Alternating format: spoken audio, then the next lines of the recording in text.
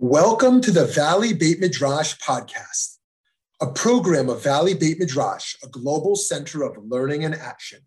We're bringing you the best in diverse, pluralistic Jewish wisdom, all with the goal of improving lives in our global community. I'm Rabbi Shmuley Yanklowitz. Let's get started. Shalom, everyone. Thank you so much for joining us today for Jews, Judaism, and Anti-Judaism in the Gospel of John with Dr. Adele Reinhartz. And thank you to our great partners at BMHBJ in Colorado for co-sponsoring today's event. I'd love to pass it over to Rabbi Chaitovsky to introduce today's guest speaker. Welcome, everyone, and welcome to Dr. Reinhartz. Dr. Reinhartz is a distinguished university professor at the University of Ottawa, and she's a professor in the Department of Classics and Religious Studies. Her main areas of concentration and academic work are in the study of ancient Judaism and Christianity, and the Bible and film, and the Bible in film. She has been the general editor of the Journal of Biblical Literature and served as the president of the Society of Biblical Literature since 1920. She's a member of the Royal Society of Canada. I'm just misreading. My glasses are terrible today. And into the American Academy of Jewish Research since 1914. Her most recent books are Cast Out of the Covenant, Jews and Anti-Judaism in the Gospel of John, the topic of today's conversation, and The Bible and Cinema, an Introduction. She's working on a project on the so-called parting of the ways and the origins of Christianity. You know, this is a topic that, based on numbers, I think we're all interested in. I particularly am, and it's a pleasure to ask you to give your attention to our distinguished guest, Dr. Adele Reinhartz. Thank you very much. Just one small correction. I was president of the Society of Biblical Literature in 2020, not 1920. If it were 1920, you could have commented on how well preserved I am for somebody of my vintage. Thank you very much for that introduction. Before we begin, I thought it might be worthwhile giving just a few short words of introduction to the Gospel of John. I already know just from looking at the faces on the screen that some of you don't need this introduction, but perhaps some of you do. So I'll just say a few things that might help you to situate this talk in a broader context. So we have quite a few ancient sources pertaining to the Jesus movement and early Christianity, and among them are many texts that are called Gospels: the Gospel of Judas, the Gospel of Mary, the Gospel of Thomas, the Gospel of Nicodemus, and quite a few others. And these are among the many texts that circulated in the ancient Mediterranean world. 4 of these Gospels, the Gospels of Matthew, Mark, Luke, and John, made it into the New Testament and thereby became authoritative and foundational for Christianity. The Gospel of John is known as the 4th Gospel in light of its placement in the New Testament. It's Matthew, Mark, Luke, and John. And like the other 3 Gospels, which are known collectively as the Synoptic Gospels, the 4th Gospel, as we know it today, was probably the product of a process of both oral and written transmission, perhaps also multiple redactions.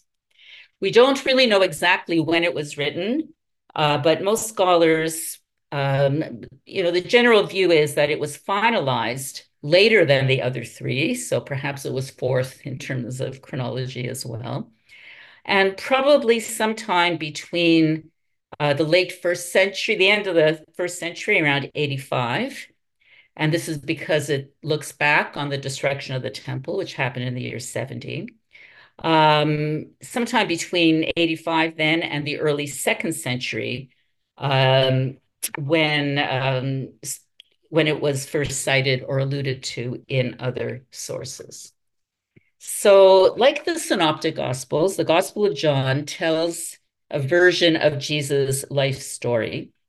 Some aspects of this story are similar to those we find in Matthew, Mark, and Luke. Some of the incidents are repeated, such as Jesus feeding the multitudes or walking on water. But John also has some unique features, such as the story of the raising of Lazarus in chapter 11, in which Jesus raises a friend named Lazarus from the dead. Unlike the synoptics, in which Jesus speaks in parables, in John, he gives really long speeches, sometimes, in one case anyway, several chapters long.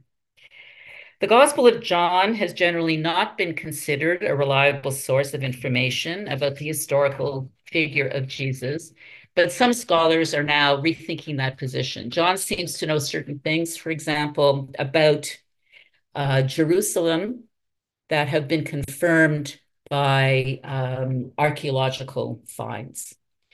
My own view is that John may be right about some things, but that most of the speeches and perhaps also some of the events are fabrications that were intended to convey theology rather than historical facts. And so for this talk, when I say Jesus says or Jesus does, I'm not referring to the historical figure of Jesus, but I'm referring to Jesus as the main character of the gospel. So that's just a few words of introduction. You may have questions about other aspects of John, which we can get to in the Q&A. But now I'm going to turn to the portrayal of Jesus as a Jew in the Gospel of John. So nowadays, we all know that historically speaking, Jesus, his family, and his disciples were Jewish. This should have been known all along, actually. The Gospels are hardly silent on this matter, but the Jewishness of Jesus has come to the fore only in the last, 70 or 80 years as historical fact. The Gospel of John does not emphasize the Jewishness of Jesus, but it also does not hide or ignore it. The story is explicitly set in Galilee, Judea, and Samaria during the period between 18 and 26 or so, the common era that Pontius Pilate was the representative of Rome and Caiaphas was the high priest. The gospel refers to several Jewish practices that were common at the time and are still done today. For example, the story of the wedding at Cana, which is the story in which Jesus turned water into wine, has a reference to ritual hand washing, nitilat yadayim, when it says that there were 6 stone water jars for the Jewish rites of purification, and that's the water that Jesus turned into wine.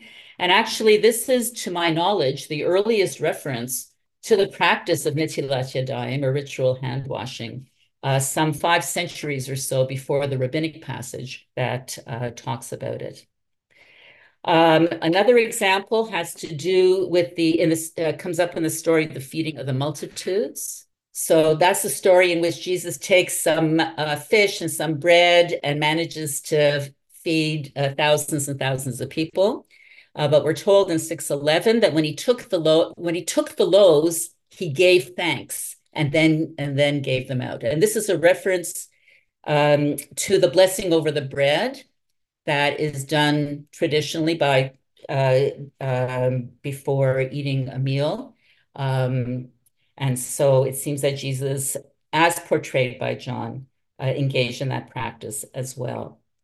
Other references to Jewish practices, we know that John's Jesus celebrated Shabbat, the Sabbath, as well as the festivals. We have references to Pesach, Passover, Sukkot, the Feast of Tabernacles, and also Hanukkah, the Feast of Dedication. Jesus' regular participation in these activities confirms his own Jewish identity, even when his practices don't conform to the norms and expectations of other Jews, as, for example, when he heals a disabled man and a blind man on the Sabbath. This is in chapters 5 and 9 of the Gospel. The Gospel writer also draws extensively on Jewish ideas and Jewish sources.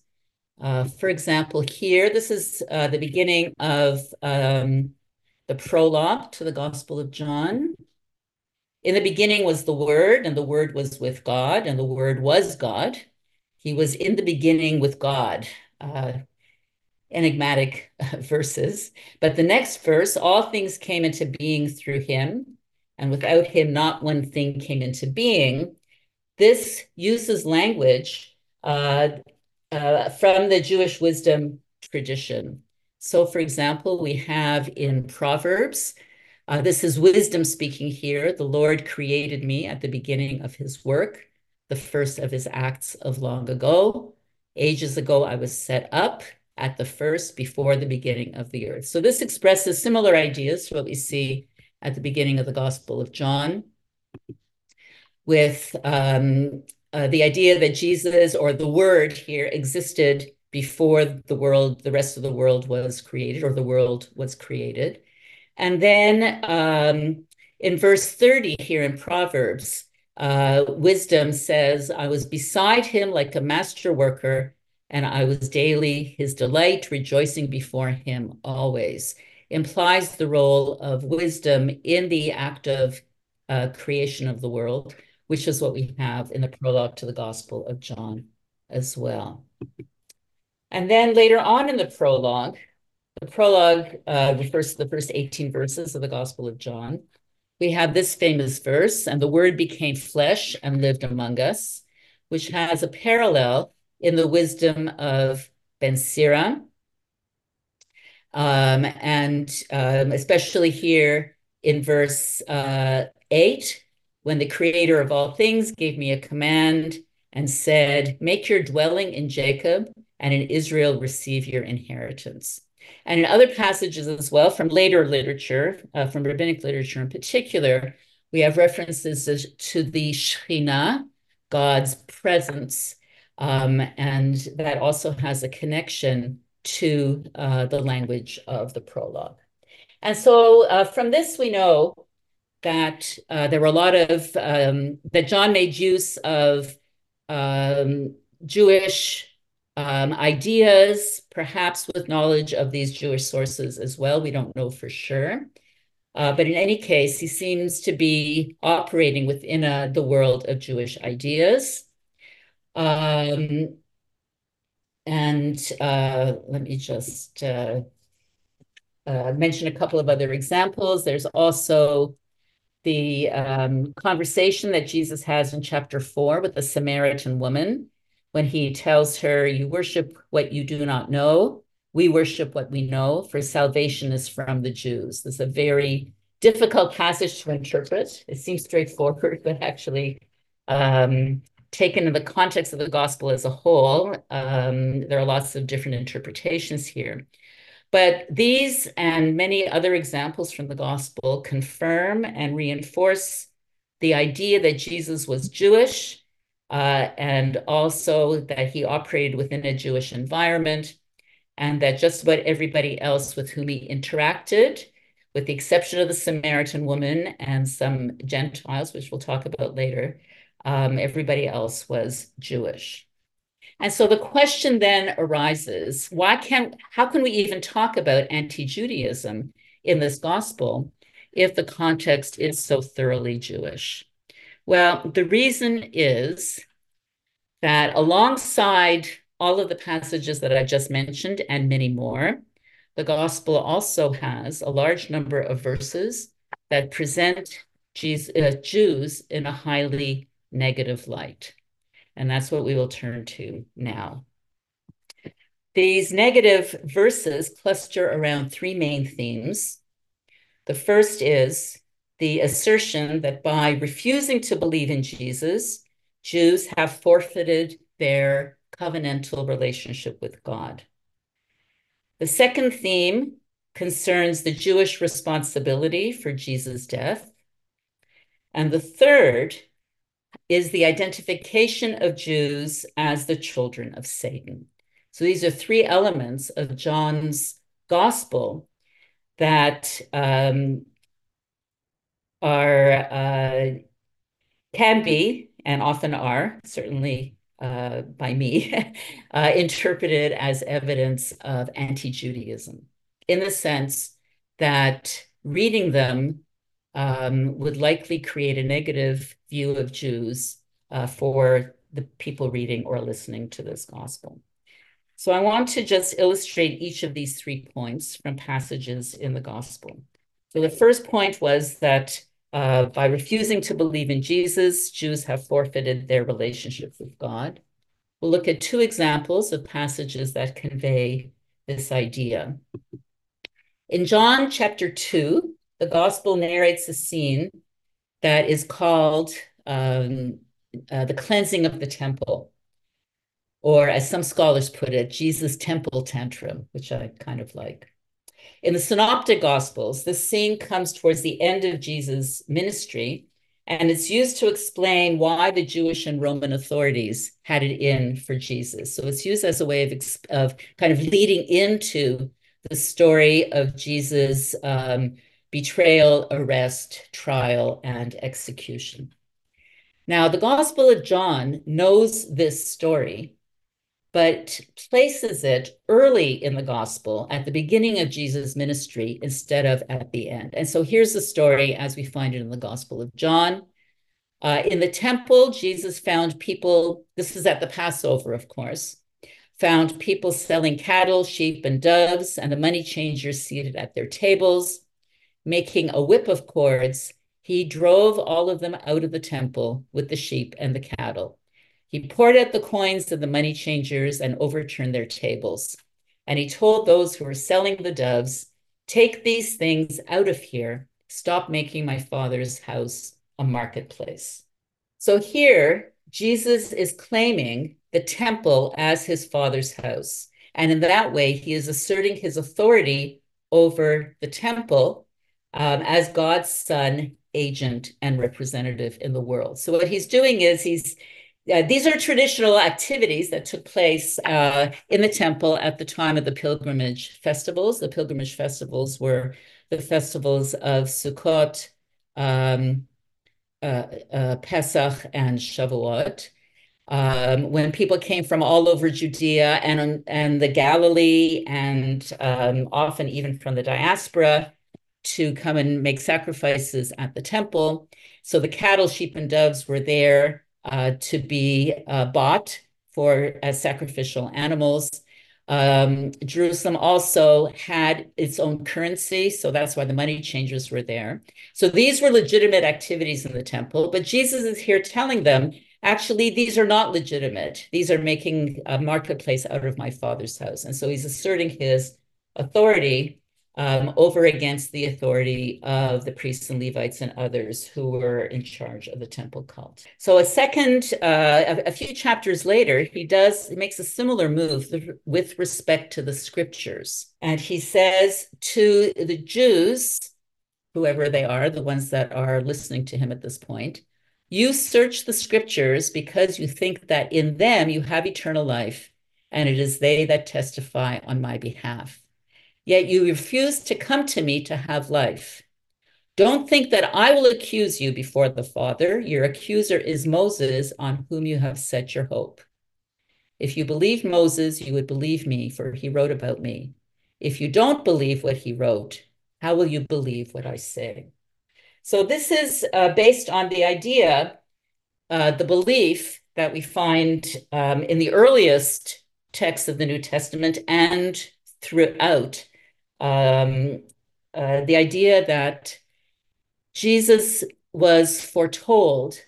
coming was foretold and kind of embedded in the Hebrew Bible, in the Torah, especially in the Torah and in the prophetic literature.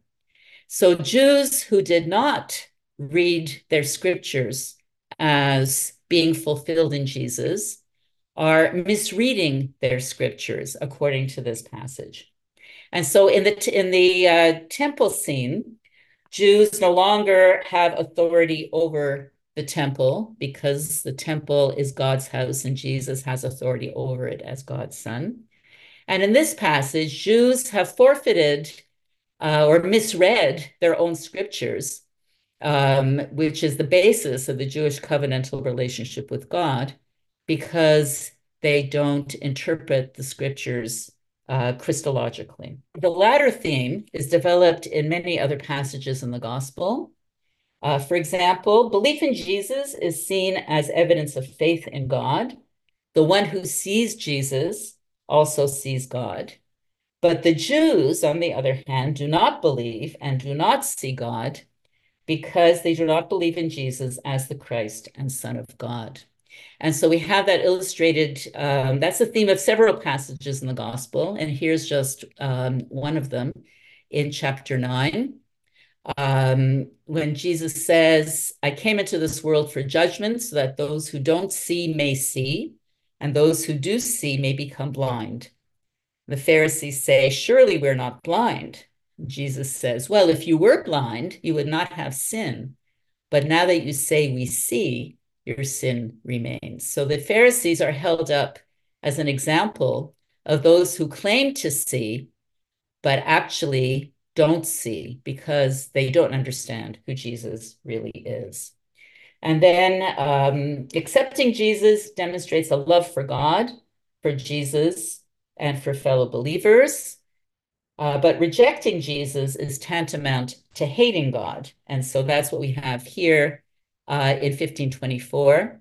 If I had not done among them the works that no one else did, they would not have sinned. In other words, they wouldn't have been able to see. But now that they have seen but now that they have seen, they have hated both me and my Father. In these passages, what we have here is the idea that Jews have relinquished the relationship with God because of their failure to believe. The second theme has to do with the Jewish responsibility for Jesus' death. This is a theme that we find not only in the Gospel of John, of course, but to one extent or another in all of the Gospels. Perhaps the most egregious form of this accusation comes in the Gospel of Matthew, chapter 27-25. This is the trial scene before Pilate. When Pilate wants to let Jesus go, the Jews call for his crucifixion. Pilate then washes his hands, literally, of responsibility. And the Jews say, his blood be on us and on our children. So this is a passage that has had a very long and difficult history in Jewish-Christian relations. And was not really addressed until, at least in the Catholic Church, until 1965 with Vatican II, which included a document called Nostra Aetate, in which the Church explicitly withdrew the idea that Jews for all generations were guilty of Jesus' death. But the Gospel of John has also contributed to this trope. And we have an example right here. There are several examples actually throughout the Gospel of references to the Jewish desire to kill Jesus. And so here we have in chapter 5, the Jews were seeking all the more to kill him because he was breaking the Sabbath in healing a disabled man on the Sabbath, but also because he called God his own Father, thereby making himself equal to God. So again, we don't really know what this means in terms of making himself equal to God. That's a pretty intricate theological question. But what I want to draw your attention to here is John's reference to the Jews' desire to kill Jesus all the more, as if they were already engaged in that kind of activity. You have it again in chapters 7, 8, and 10, when they tried to arrest Jesus, but no one laid hands on him. This is when Jesus is in Jerusalem for Sukkot. Chapter 8, they picked up stones to throw at him, but Jesus hid and went out of the temple. And then in chapter 10, this is during the festival of Hanukkah, the Jews took up stones again to stone him. Then we have in chapter 11, at the end of the story, after the story of Jesus raising Lazarus from the dead, there is a reference to many Jews who were believing in Jesus, and then a meeting of the council, which perhaps was the Sanhedrin, we don't know for sure, where they were pondering, what are they going to do? If we let him go on like this, everyone will believe in him, and the Romans will come and destroy both our holy place and our nation. So this is obviously a reference to the destruction of the temple. One of the reasons that people date the Gospel of John to a period sometime after 70, because this seems like such a clear reference to that event. But then Caiaphas, who was the high priest, said to them, "You know nothing at all. You don't understand that it is better for you to have one man die for the people than to have the whole nation destroyed." And so here the concern seems to be the popularity that Jesus is gaining, and that for the good of the nation, he needs to be neutralized, a term I learned from, spy movies and spy novels and so on. But here, the crucial thing is that from that day on, they planned to put him to death. But it's interesting to note that it wasn't really here, there's nothing articulated about his claims to be the Messiah or anything like that. It really is a political motivation that is expressed in this passage. And then again, we have in the story of the trial, where the Jews say to Pilate, who's inclined to let Jesus go, "If you release this man, you are no friend of Caesar. Everyone who claims to be a king sets himself against Caesar." So, and then they call out for his crucifixion. Pilate says to the Jews, "Here is your king." And they cry out, away with him, crucify him, crucify him." And then he hands them over to be crucified. So throughout the gospel, from the very beginning, we have this constant theme of the Jews as being made uneasy by Jesus and seeking to kill him. And what's interesting here is that we don't know whether these were, if we try to think about this historically, or realistically, are these all Jews that are trying to kill him? What about the Jews who are following him? What about those who are sympathetic to his message? It seems in general that the Jews being talked about are Jewish authorities that were concerned about the bigger picture, as we saw at the end of chapter 11. But what is crucial here, in my opinion, is that the term Jew is used for all of those people. In other words, for all of the people engaged in persecuting Jesus, we don't have, for the most part, specific terms like Pharisees or Jewish authorities or priests or anything like that. We have the term Jews, the Greek term Judaioi. And so even though if you think about which Jews might have been implicated in each passage, the fact that you have the general term Judaios used for all of them ends up creating the impression that it's all Jews who are responsible for Jesus' death. So now we turn to the third theme, which is the identification of Jews as the children of Satan, which in my view is the most damaging passage in this gospel. This is in chapter 8. This is in the context of a long kind of discussion between Jesus and Jews, a group of Jews. We don't know exactly who they were. It would seem that they were Jews who had believed in Jesus and then changed their minds. But the way that Jesus' language is formulated throughout implies that he's talking about all Jews. So we'll just take a look at this passage. If God were your father, this is after Jews claim to be children of God. And Jesus says, if God were your father, you would love me, for I came from God, and now I'm here. I didn't come on my own, but God sent me. Why do you not understand what I say? It is because you cannot accept my word. And then here's the accusation. You are from your father, the devil, and you choose to do your father's desires. He was a murderer from the beginning and does not stand in the truth because there is no truth in him. When he lies, he speaks according to his own nature, for he is a liar and the father of lies. But because I tell you the truth, you do not believe me. So this is a very difficult and problematic passage. And I think that what underlies it, or the reasoning that underlies this, stems from Aristotle's theory of epigenesis. And this is Aristotle's theory of how babies are made, of reproduction.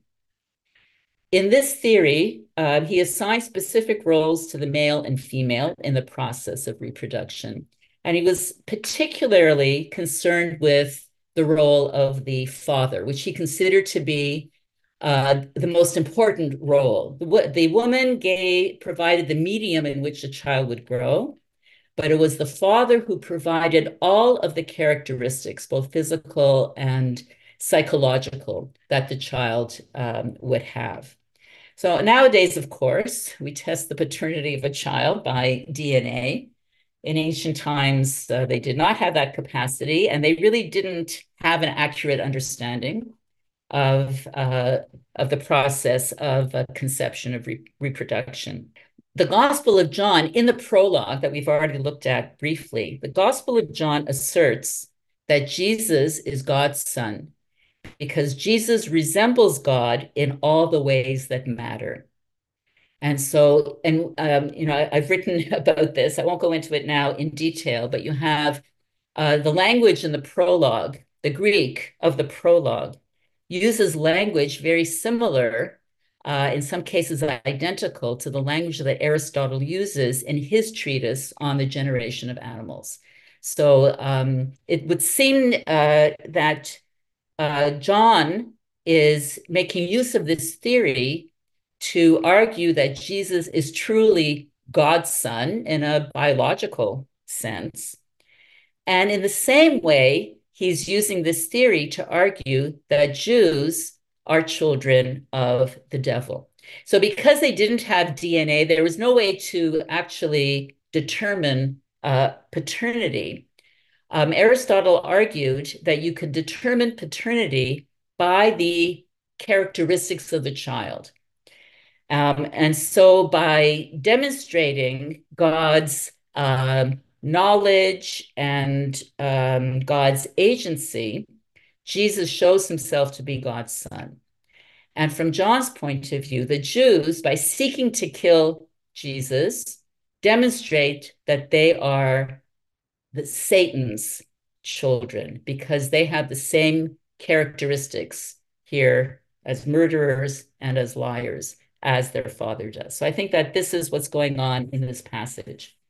That's not my attempt to explain it away. It's as I've already mentioned, this passage has done a lot of damage in Jewish-Christian relations and a lot of damage to Jews over the millennia. So I'm not trying to disarm it or make it less dangerous. I'm just trying to explain what's behind it as far as the Gospel of John is concerned. Of course, you have this reflected, for example, in Shakespeare's play, The Merchant of Venice, in the description of Shylock. You also have it in countless examples of art from the Middle Ages into the modern period. And you can find it on just about every single neo-Nazi and white supremacist website to this very day. So the question is, we have these hostile and negative passages in the Gospel of John. Does that mean that the Gospel of John is anti-Jewish? Well, some people say the Gospel of John can't be anti-Jewish because it has so many Jewish elements. And so according to them, we need to look to the historical background of the Gospel of John, the circumstances in which it was written, in order to explain why we have so many hostile statements in a gospel that otherwise seems so Jewish. So there's a particular theory that was proposed in the late 1960s by a truly superb scholar called J.L. Martin, Martyn, who taught at Union Theological Seminary. And he argued that the gospel writer was a member or perhaps the leader of a Jewish community of Christ believers. It's anachronistic to call them Christians, although many people do. So he was the head of this community of Jews who believed in Jesus. These Jews continued to go to the synagogue, but once it was discovered that they were Jesus believers, they were kicked out of the synagogue and also from the Jewish community. This theory is based on three passages that use an unusual Greek term called aposynagogos, meaning literally one who is outside the synagogue. The most detailed kind of passage about this is in chapter 9. Again, the story of the blind man who was healed. The Pharisees did an investigation as to how he came to be healed and asked his parents whether he was blind and now he sees. And they decide not to answer. They dodge the question and they say, ask him. He is of age. He'll speak for himself. I'm always puzzled at this, because usually Jewish parents try to protect their children. But here they are, trying to, put the onus on him. And the narrator explains that this was because they were afraid of the Jews. For the Jews had already agreed that anyone who confessed Jesus to be the Messiah would be put out of the synagogue. There are two other passages that use the same term. One is in chapter 12. Many of the authorities believed in him, but they didn't confess it because they were afraid of being put out of the synagogue. And then the third example is in this very long discourse called the Farewell Discourses, where Jesus is talking to his disciples and warns them that they will put you out of the synagogues. Indeed, an hour is coming when those who kill you will think that by doing so, they're offering worship to God. Now, I always want to make it clear here that Jesus didn't actually say these words, nor did he call Jews children of the devil.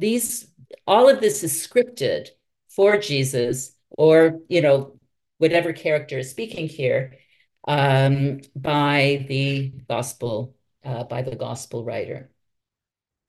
It's also not feasible that expulsion from the synagogue for being a Christ believer would have happened at the time of Jesus.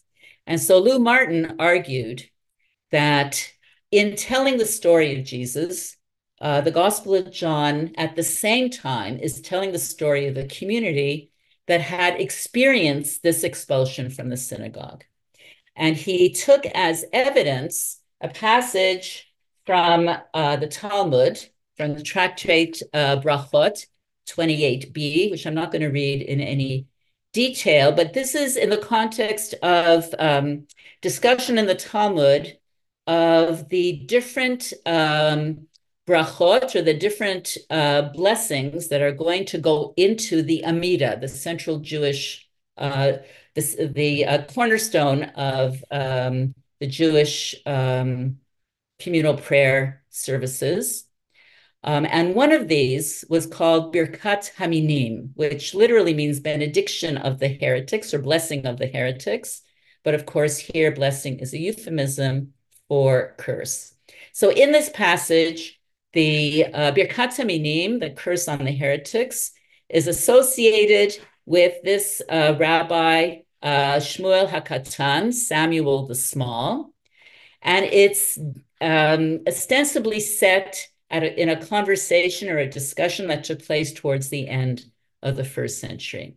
Now, we have quite a few versions of the text of this curse, and this is a version that appears in the Geniza. For those doomed to destruction, may there be no hope. May the dominion of arrogance be quickly uprooted in our day, and may the Nazarenes and the heretics be destroyed in a moment. So this is seen as an anti-Christian curse by Lou Martin and others. And so on that basis, Lou Martin argued that we have here external evidence for the expulsion of Jewish Christians from the synagogue and from the Jewish community. Now, I have spilled a lot of ink over the past 25 years, I would say since the late 90s, to argue against this theory, to argue against the historicity of this hypothesis. And first of all, there is no external evidence at all for the existence of a Johannine community at the time the gospel was written. This is one of our problems with gospel interpretation in general, is that we have almost no external evidence for anything that is written there. And so if we want to say something about the history of composition or who the audience was or who the author was, we end up in a circular process where we try to we look for clues in the gospel, and then we use those clues to interpret the gospel itself. Another point, first, so we have no external evidence for this. Furthermore, from everything else that we know about Judaism at this time, it seems unlikely that people would have been kicked out of the synagogue for believing Jesus is the Messiah. And the evidence for this is Bar Kokhba. Nowadays, of course, we see belief in Jesus as the point of differentiation between Jews and Christians. But in the 1st and 2nd century, that was really not the case. And the evidence that we have is that Bar Kokhba, who led a revolt in 132 of the Common Era, was called the Messiah by the very venerable Rabbi Akiva.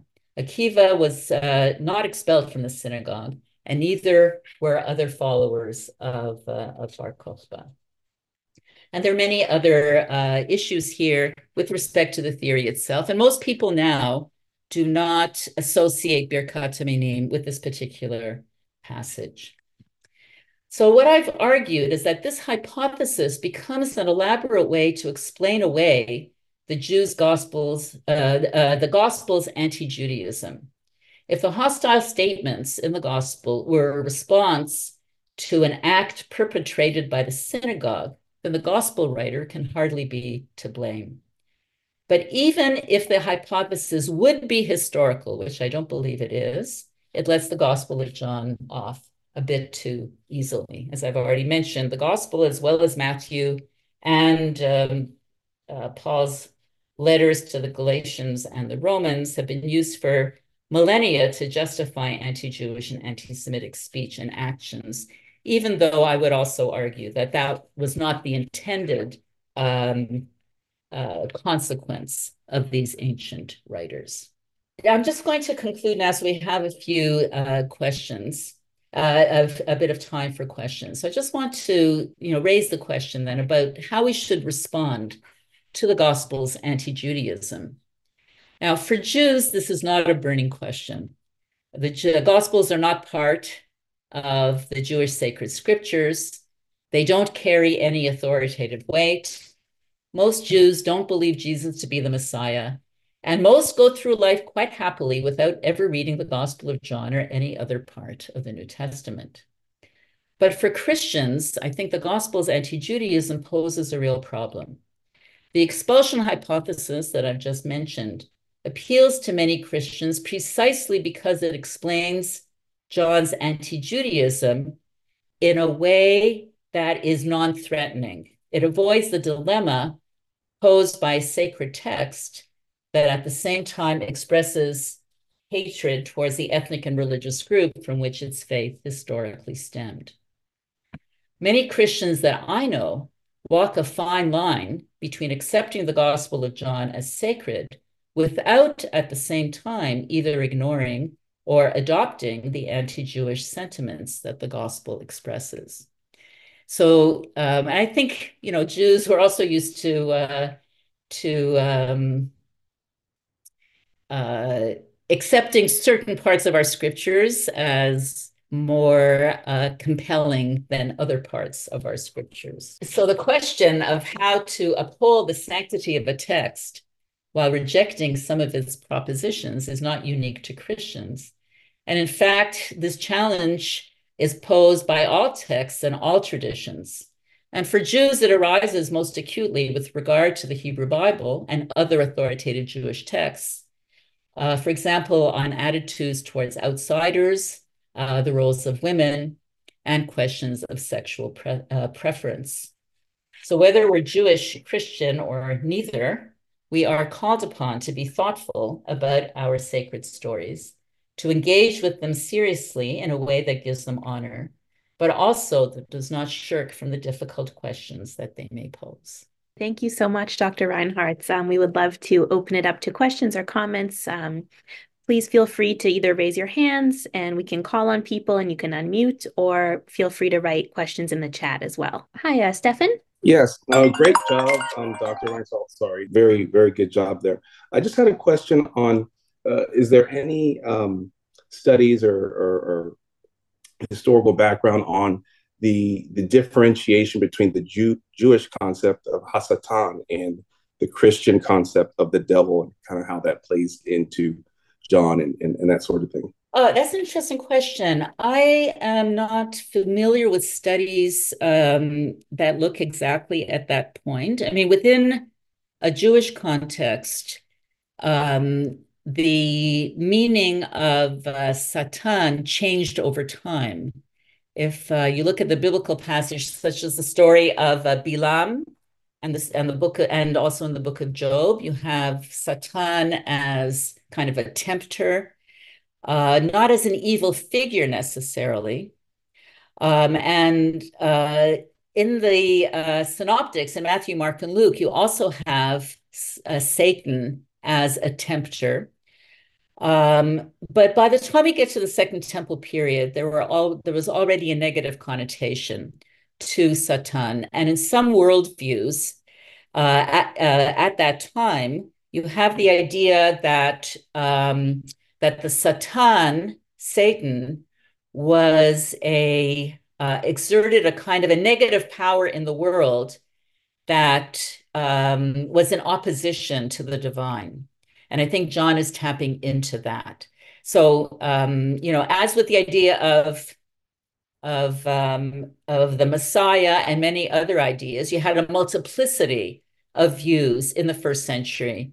But I think that John is here tapping into a kind of a dualistic worldview where you have God and Satan, the power of good and the power of evil, as being in a sort of cosmic conflict with one another.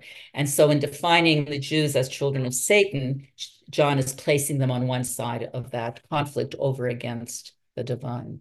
Thank you. I saw Stuart next. Toda Rabbah. Dr. Reinhardt, how would you translate Ayudoi in John 8 and elsewhere? Would you define it more broadly as Jews or more narrowly as Judeans? All right, this is a question that has been much discussed in the field. I translate it as Jews.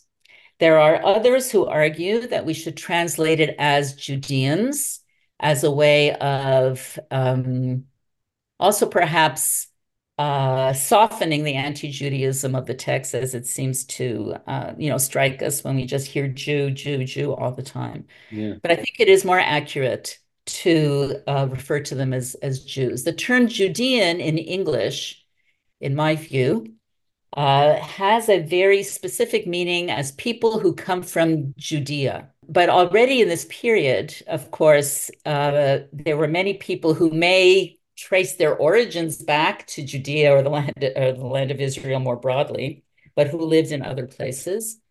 And the term Judaios had already taken on a broader meaning, referring to what we would now call Jews.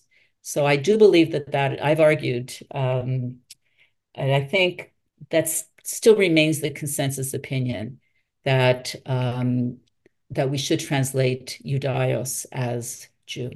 Thank you. I saw Stephen next. Thank you, Dr. Reinhardt. I'm just curious, you made an interesting point at the end there about we Jews certainly understand the idea of holding our texts as sacred, even if there are sections of it we don't hold to.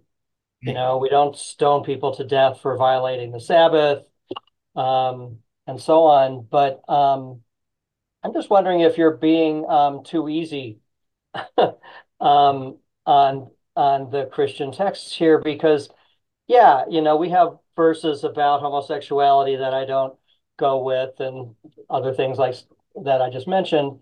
But as you just showed, just in one of the Gospels, let alone the rest of them, there's a lot of specific references to Jews in very negative lights. So are you, I mean, but I could imagine some of my Christian friends saying, yeah, we don't take that stuff literally, or just refers to Judeans or whatever. Are you letting the Christians off the hook too much here? Well, that's a good question. I don't think so. I mean, it's certainly my colleagues in the field think I'm being too harsh on the Gospel of many of them think that I'm being too harsh on the Gospel of John by referring to it as an anti-Jewish text. I don't see it as my business to condemn Christianity or to condemn Christians or to condemn even the Gospel of John.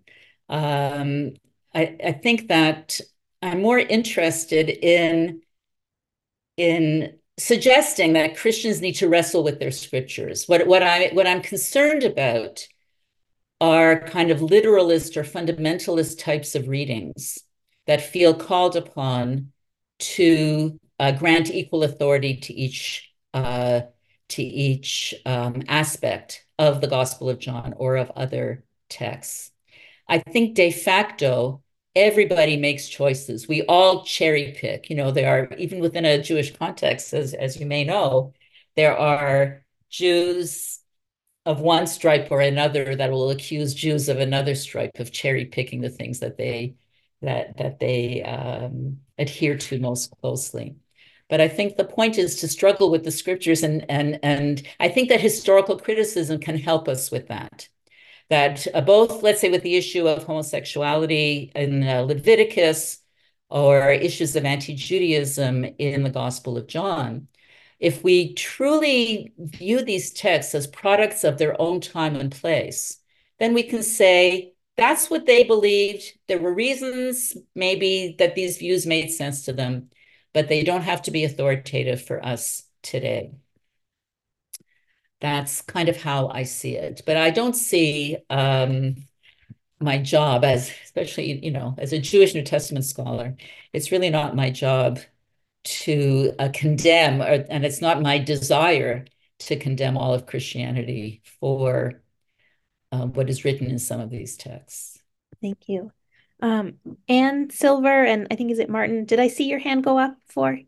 I just want to comment here. My colleague Elizabeth Schrader-Polch has said in a text in the chat that she teaches at Villanova, a Catholic institution. Maybe you want to say this yourself, Libby. She's not letting Christians off the hook. Don't worry. And I think something like 5 or 6 of my students are here as well. I'm not letting them off the hook either. I'm very glad that they're here and that you're here as well. Thank you for coming, my students. Sorry, Alex.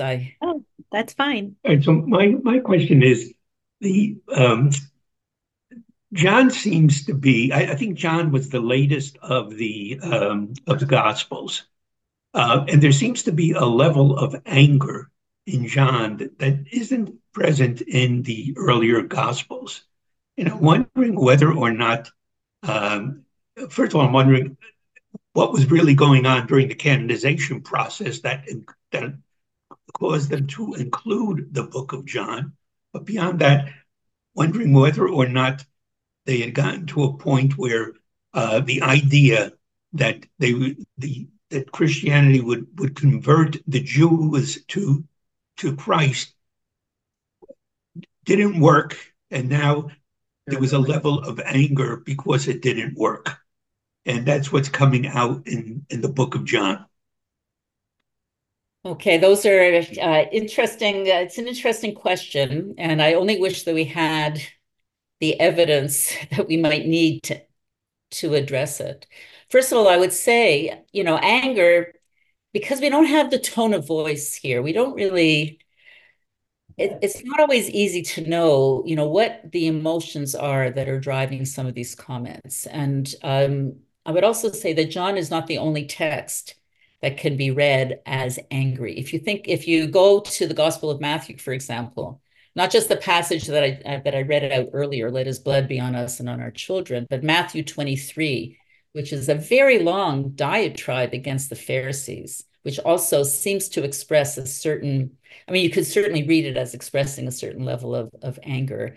So John wasn't the only one that can be interpreted that way.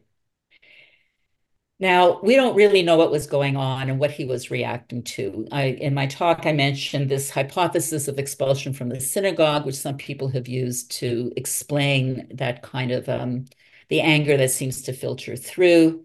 I've suggested another explanation, which I don't know if it's historical or not. I just present it as another way of reading the gospel, also unverifiable, like the expulsion hypothesis.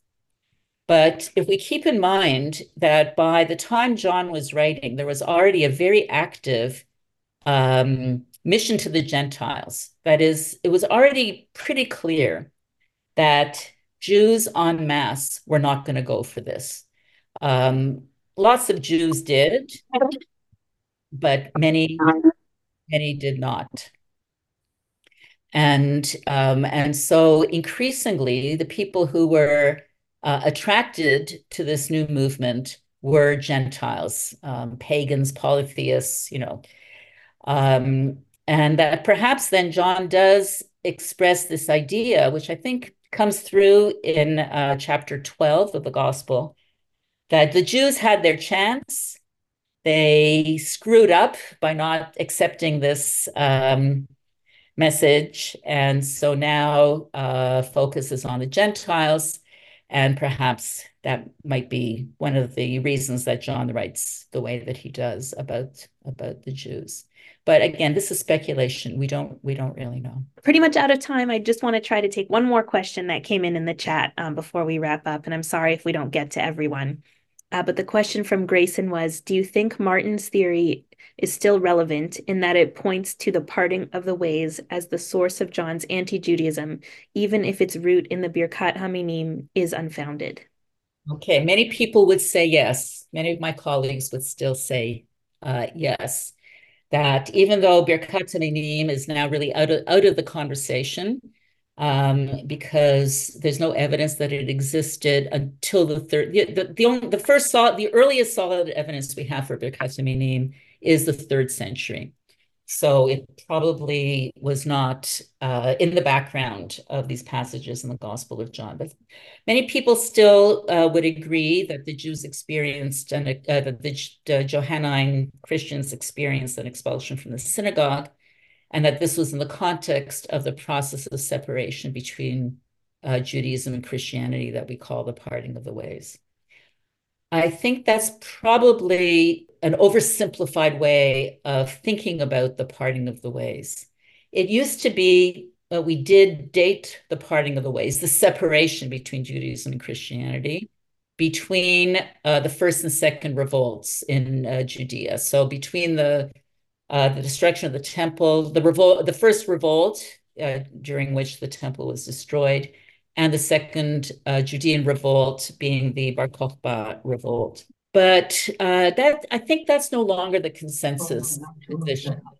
The position now is that the process of parting took place over a much longer period of time, and it took different forms in different places within the Roman Empire.